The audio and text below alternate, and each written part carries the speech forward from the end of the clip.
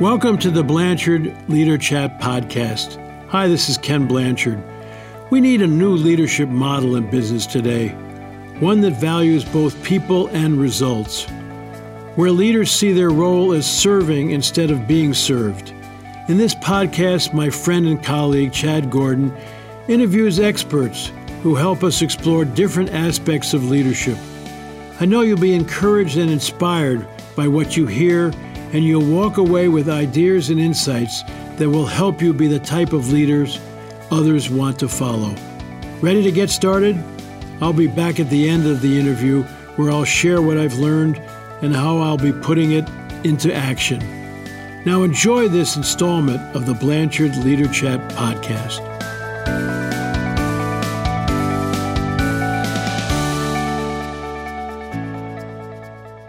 Bill Treasurer, welcome to the Blanchard Leader Chat podcast. How are you doing today? I'm doing terrific, Chad, and I am thrilled to be able to spend time with you and all the Blanchard listeners. You know, I'm a giant fan of Ken Blanchard, so I'm really honored to be here with you today. Super excited to dig into your latest book, Leadership, 2 Words at a Time, Simple Truths for Leading Complicated People. What drove you to put pen to paper on this book? You know, I've been really fortunate.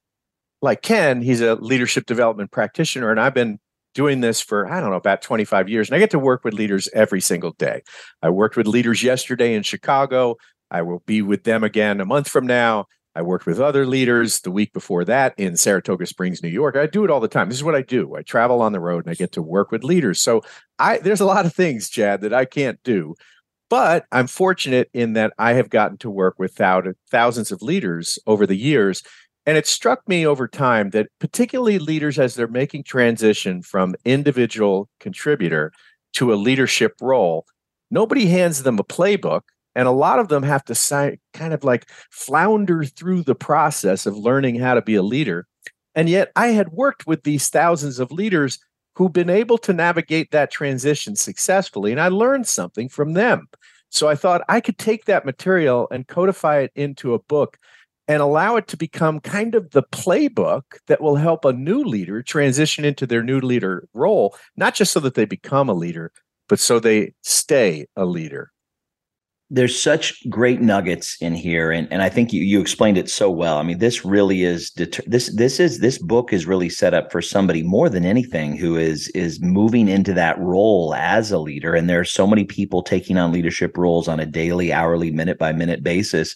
It could also be used for people that maybe haven't been leading effectively and want to reset. But when you think about the new leader, what do you advise them when they first get into that role about understanding what they bring to the table and how they can be more effective? The first thing I would say is take a deep breath. I know that they're going to freak out a little bit. They're going to move into the role. They might even start with a little honeymoon period where they're super excited, they're a little bit nervous, and then maybe 2-3 months they get into it and they get subsumed with their responsibilities. They start to freak out. They start to question themselves. They start to lose confidence. The 2 words that I would say are hold on, take a deep breath. A lot of people have successfully made this transition. Start with why you want to lead, who put you in this role, and why did they put you in this role? What did they see about you that they thought you would be able to lead others? What contribution do you want to make with your leadership? And take a deep breath and decide to engage. Decide to engage with this transition instead of run away from it, because plenty of people have gone through this. Yeah, it's a delicate navigation, but you can make it too. One of the things that we teach here at Blanchard is what we call our leadership point of view. And it's really understanding what you value in others, what you value in yourself, what you've learned to value because of other leaders in your life.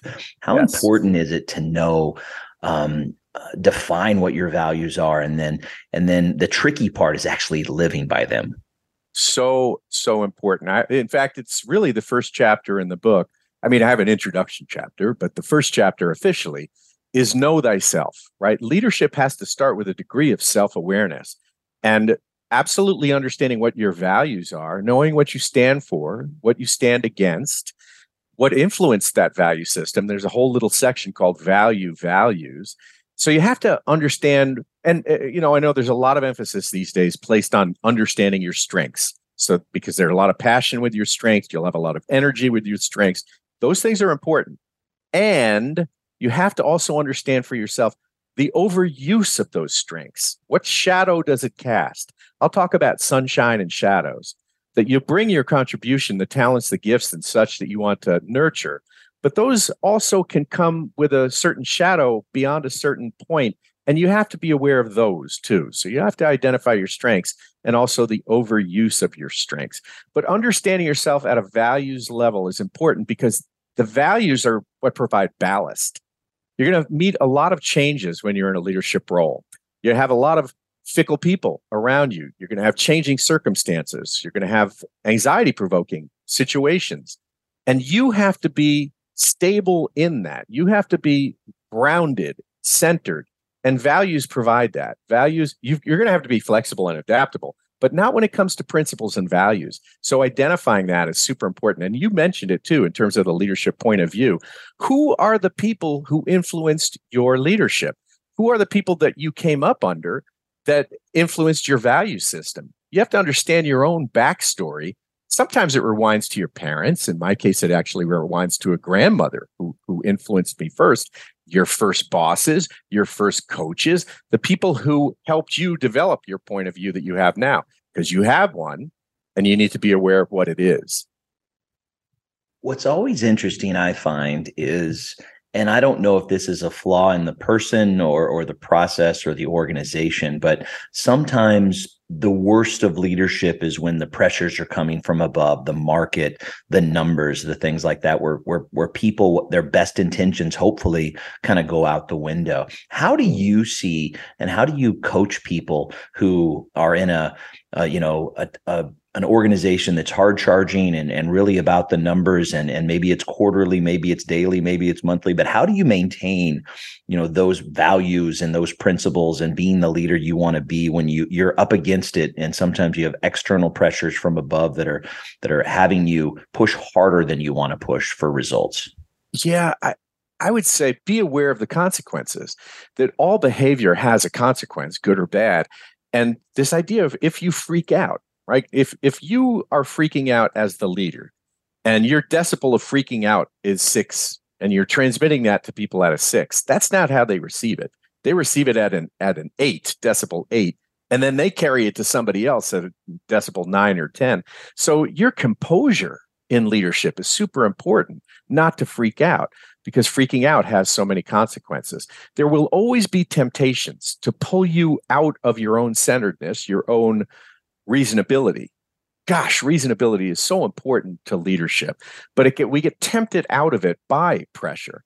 One thing that there's a chapter in the book that we call Cultivate Composure. And I love what Ken Blanchard says, right? Like, how do you start your day? It's such a critical question. Do you start your day by listening to some political shock jock radio full of angertainment? Are you watching the TV? Are you stuffing down a taco burrito as you're heading to work? Are you yelling at your kids, chugging coffee? Or do you ease into your day? In Cultivate Composure, those 2 words, I think starting your day with some daily reflection. I love Ben Franklin's 2 questions that he bookended his day with. He'd start the day with, what good in the world do I want to do today? Start with reflection, meditation. It doesn't have to be long, by the way. It could literally be 5 minutes. A simple page in a reflective, meditative book, thinking about the good you want to put in the world today. And then at the end of the day, reflect back on what good in the world have I done today? Because the world around you, especially at work, there's going to be pressures. There will be insanity some days at work, but you have to bring the sanity to yourself. You can be the calm in the midst of all that storm. And it's important that you do. I love that. I think that's one of the things that many of us don't get right, where you actually sit and reflect. You just jump right back into the sausage making factory. And it's such great advice.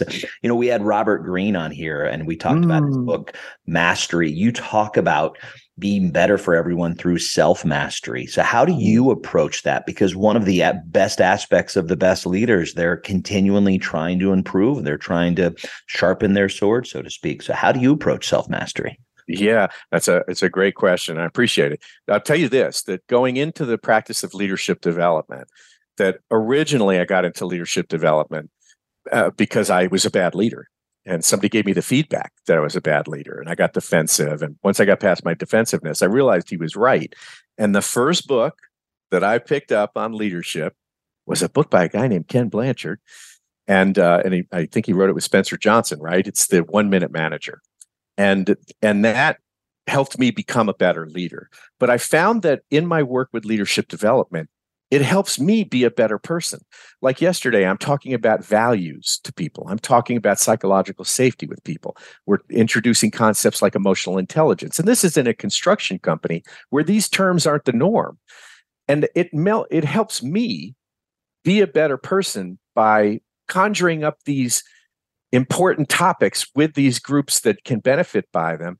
So one of the practices is actually just being in your own world. What are you bringing into the world? For me specifically, there's a book that I read every morning now. It's called The Daily Stoic by Ryan Holiday. I really like it. It brings me ancient wisdom from over 2,000 years ago from people like Marcus Aurelius and Seneca and Cato and Epictetus and all these great thinkers from the past. It gives you a simple paragraph, usually a quote, and I read it and I'm like, oh my God, Chad, the quote is from 2,000 years ago, but it's hitting me today with its relevance. And then it gives you a little something to reflect on. So I start my day with that. Even if I go out of town, I take a picture of the daily reading so that when I could just pull up my photo and just look at it and read that instead of having to lug the whole book with me. And then physical work. I like taking giant walks that are like an hour and a half up a mountain here where I live in Asheville, North Carolina, with no podcast. Sorry about that, Chad. But sometimes I like to be free of any electronic impulse because I need to take my brain for a walk, like you would take your dog for a walk. I need to let my brain have free reign. I go on a walk with my brain, and then ideas come to me and thoughts come to me. And it's telling me what it wants to think about. Sometime I might go with intention, but those are the specific practices that I have: my long walk and my daily reading, and then bringing myself into my world, practicing, talking about communicating about these things in a very secular way, right? Like you take the world that's right in front of you and bring your best into that world and practice your own value system daily with what's confronting you in the world. There's so many more nuggets. I mean, we're really talking about leading self and a lot of the ways that we've just, a lot of the topic areas that we've talked about. There's so many more nuggets in this book, but let's shift over to the true goal and the true need of a leader. It's leading others. It's leading people. And so again, as someone is coming into a new role where they're going to suddenly have a bunch of eyes looking up towards them for guidance and some support and direction, where does somebody begin if they're taking on this role and all of a sudden they're responsible for other people's development? Where do you advise them to start? Yeah, a couple of things come to mind. And I actually had a conversation with Ken one time about this. I basically said to him, it was at an awards dinner. We were both sitting at a table in the far back. I was lucky enough to have been sat at a table before he got there, and then he sat at the table with Margie. And I asked him, he may not remember this, but why do we still have jobs? I said, people have instantaneous access to contemporary management thought, and yet there are a lot of leaders still have a hard time. They still struggle, honestly, with the leading people element. And he said, Bill, I think it sometimes comes down to like 15 minutes. He said, if every leader that they were working with, that the people that reported to them, if they spent just 15 minutes every week or two individually away from the office, and the important thing was, and it's always stuck with me, to have a conversation with them about them. It has nothing to do with the status of their project, with some goal that they're doing for you, with some skill that they have that you need them to develop. It's about them, taking an interest in them, to make these deposits of caring into them, to show them that they're not invisible, that they matter, that you see them as important, by asking them questions like, how are things going? How are things going outside of work? What's important to you right now?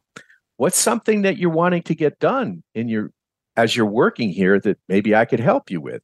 It's making these investments so that the times that you do have to status the work, they realize that you're on their side. You're not out to harm them. You're not out to get them. You could call it the idea of servant leadership. So that's one place that I would start.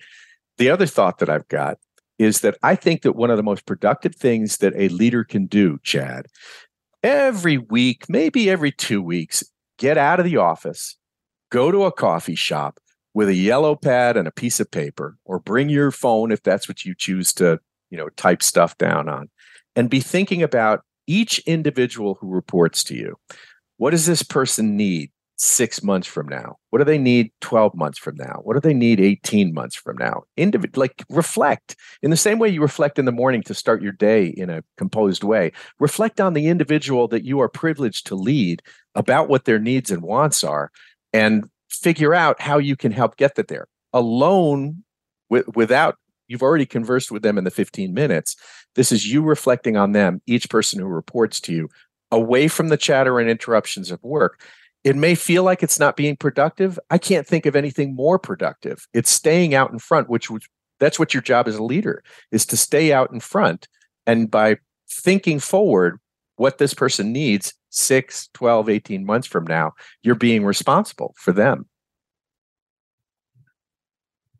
Our trust building program here at Blanchard, we have our practice leader, Randy Conley. He likes to open up sessions and basically says, hey, raise your hand if you feel like you're trustworthy. And everybody in the room raises their hand. But then he says something to the effect of, are there instances with people where there's broken trust and maybe you're not communicating with them anymore because of something that's happened here and there? And then almost every hand goes up. So it's kind of like that, we're all above average drivers, but then rubber meets the road and you find out. So you put a lot of stake into and building trust first. How do you go about as a leader kind of creating that and nurturing that, not just for lip service and for visuals, but you really truly want to become that trustworthy leader? Yeah, trust is so important, right? It's like elemental. And I love the book that Ken and Randy wrote on trust, Simple Truths, right? And trust is, and I included a chapter in my book called Trust First. And trust takes courage. That's why that's the idea of trust first is, a lot of people have this posture of, I'll trust you. Sure, I'll trust you. When you prove to me you can be trusted. You have to prove it to me. I want to see evidence that I can trust you. At some point, you've got to put down your weapons, get disarmed, become emotionally available, and frankly, vulnerable, which is a different kind of courage, and be the first one to trust. So trusting first. And one of the ways that you can build trust, and this is, what comes to mind. I'll sometimes ask this of groups of people. I want you to think, and I'll ask you right now, Chad, to think about somebody who listens to you really well, the best listener in your life. And my question to you is, do you have a good or bad relationship with that person? So how about that for you, Chad? Think about somebody who's a great, deep listener for you. Do you have a good or bad relationship with them? Yeah, for me, connection is so important, and how people really express that connection to me is when I'm speaking, they are not waiting to say the next thing. They're really dialed in. So that to me is a really trustworthy person. It's such an important piece of the trust building, is that I'm attending to you. I am fully present to you. I am interested in what you are saying. You end up feeling valued, and I'm not going to harm you because I'm caring for you just by putting my finger on my mouth and not saying a word while you're talking, and being interested and ingrained in that. So one of the ways that we build trust with people is to give them the space to express themselves to us, and we allow ourselves to be present for them while they're doing that, and hold that, and then of course honor what they're saying. So building trust, you might think about, who is the person who deeply listens to you? How good of a listener are you? Who are the people you have very trustful relationships with? And what are different about those relationships? And how could you bring those into the relationships that you have with the people that you're privileged to lead, to bring trust and recognize? And this is the part that makes trust sometimes hard. It does come with a risk, right? or even the most even some of the people in your life that have enjoyed the best relationships with you occasionally will let you down. If you want to call it betrayal, you could call it that. Sometimes it's a big level betrayal. Mostly it's a small, I showed up late for the thing that I said I was going to show up to, or maybe I didn't show up at all and had to send you an email afterwards. So betrayal occasionally happens, but all of us have to assume the risk of that if we want to be in a trustful relationship with people. We've got time for just a couple more questions. Again, there's so much more in this book, so we'll share more at the end on where you can find and learn more about it. But when you think about, and this has always been important, but it's so much the forefront right now about creating a just, fair, and equitable workplace and really promoting inclusion. The challenge is always sometimes people will bring to work often their experiences and their background and what they surround themselves with. So how do you as a leader and you as a coach to other leaders, how do you help people become more inclusive when we're all guilty in some way, shape, or form of bringing our own backgrounds and our own experiences to the table, maybe on purpose or not really? Yeah. What I do, I carry in my pocket something that a friend of mine, her name is Gloria Cotton. She's a DEI expert.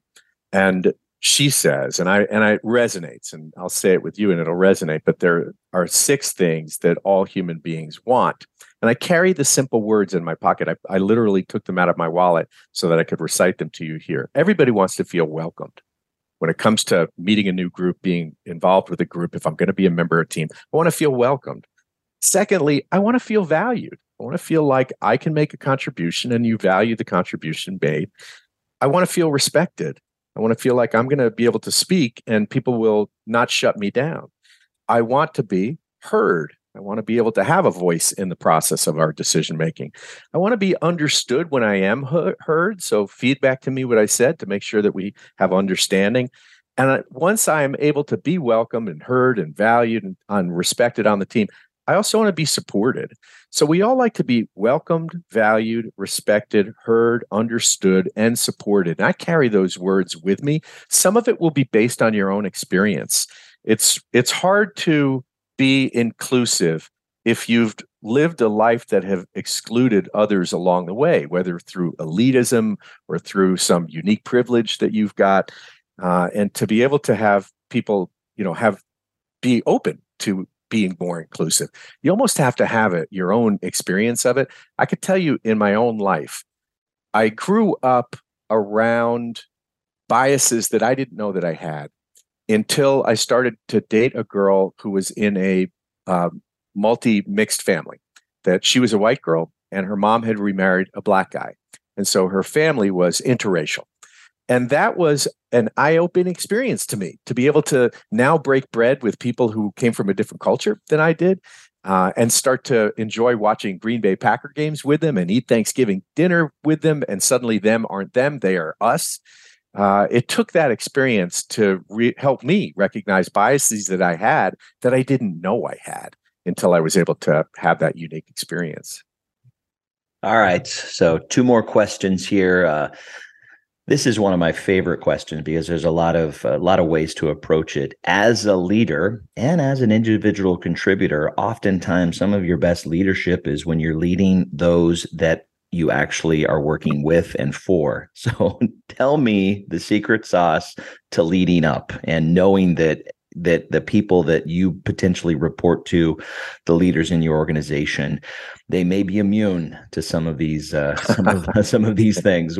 How do you approach leading up and helping, really being the best you can be to all levels of the organization? Yeah, the first thing I would say is be very clear on the goals of the people that you are reporting to, which should stem from the goals and the initiatives at the strategic level of the organization. But your own department goals, your own division goals, your own boss's goals, you want to be crystal clear of what those are. And if they're vague to you, then have a conversation to get clear around them. And the second thing I would say is establish agreement with the person that you report to about the working relationship with you. For example, does your boss want you to be a truth teller? And simply ask them that question. Almost all bosses will say yes, that they do, because it'll be bad for them if you're not a truth teller. And then this second part is super important to that process, Chad. If you get agreement from your boss that, yes, in fact, they want you to be a truth teller and not a brown noser, then you have to ask them, can you give me some coaching on how I can deliver messages to you in a way that you'll be receptive to them when you hear them, instead of maybe feeling like I'm challenging your authority? Can you give me a little coaching on what's the best way to give you difficult messages when I have to send them to you? So get agreement with them that, in fact, they want you to be a truth teller, and then get coaching from them on how to do that. And it's really important that you do, because you'll never be able to move to senior executive roles unless you're able to figure out how to successfully navigate and lead the people who lead you, leading up. All right. This is how we end every podcast. So everybody that listens to Leader Chat knows what's coming. If you could think of one thing, if you think about our conversation today, one takeaway, if they only remembered this, what would it be for all of our great listeners out there? It maybe stems as an implication from everything we talked about. And I'll give it to you in 2 words, since my book is Leadership 2 Words at a Time. Be courageous. Be courageous. That means the courage to be vulnerable, the courage to do uncomfortable things, to move into your discomfort zone, to have the uncomfortable conversations, to allow yourself to learn and listen. Be willing to get outside where the skinny branches are and get into the discomfort zone. I would say that the most important thing for new leaders, any leaders, seasoned leaders, is be courageous and then stay courageous. So many great insights. Leadership 2 Words at a Time, a fantastic book. Make sure you check it out. Bill Treasure, thank you so much for taking some time out of your busy schedule to connect with us. If our listeners want to connect closer with you, where would you send them? Easiest thing to do would be go to couragebuilding.com. You'll find my link. You'll find my email address. Just go to couragebuilding.com. Bill, thank you so much. Thanks for your time. We appreciate your insights, your expertise, and your passion here on the Blanchard Leader Chat podcast. Thank you so much. A great honor for me, and I love the work of the Ken Blanchard organization. So thanks so much, Chad. And thank you for joining us for today's podcast. If you enjoyed this interview and like to learn more and also help us grow the audience, please subscribe to the Leader Chat podcast on iTunes, Stitcher, or Google Play, or wherever you're listening. And please share this with your friends. The best way you can help us grow, though, is feedback. As Ken Blanchard says, feedback is the breakfast of champions. So please write us a review if you haven't already. And by the way, this podcast is sponsored by the Ken Blanchard Companies. If you'd like to learn more, there's even a lot of free resources to better yourself and your organization. Go to kenblanchard.com. You'll find all kinds of free tools and materials to help you and others grow. Thanks again to our guests for joining us today. For now, I have the pleasure of turning it over to Ken Blanchard for his thoughts on what we discussed. Here it is, your final minute with Ken Blanchard. Chad, thanks for interviewing Bill Treasurer. As he said, he's a raving fan of mine, and I'm a raving fan of his. Why? Because we're both teaching simple truths. And that's what his book is all about. And I love the subtitle of Simple Truths for Dealing with Complicated People. Who are complicated people? Everybody. And so it's really powerful. And it takes you on this journey from, you get your first leadership job. What do? You don't charge in and start to lead. You start to think about who you are. What are your values? What makes you tick and all? And then you start to say, okay, now that I'm leading, how can I deal with other people? How do I sit and talk with them so they know that I'm on their side and I want their help in being an effective leader? And then how do you lead up? The people that you're reporting to, how do you get best with them? And so I just really love his stuff. And he starts off with saying, find out about yourself, what makes you tick, and find out about leading others, and then your boss, and it all comes together beautifully. So Chad, you're a good man. And Bill, you're not bad either. I think read his book about leadership, 2 words at a time, simple truths for dealing with complicated people, which is dealing with everybody. So I love it. I'm excited about it, and I'm excited that you can learn from Bill and from his book. Take care of yourself. All the best.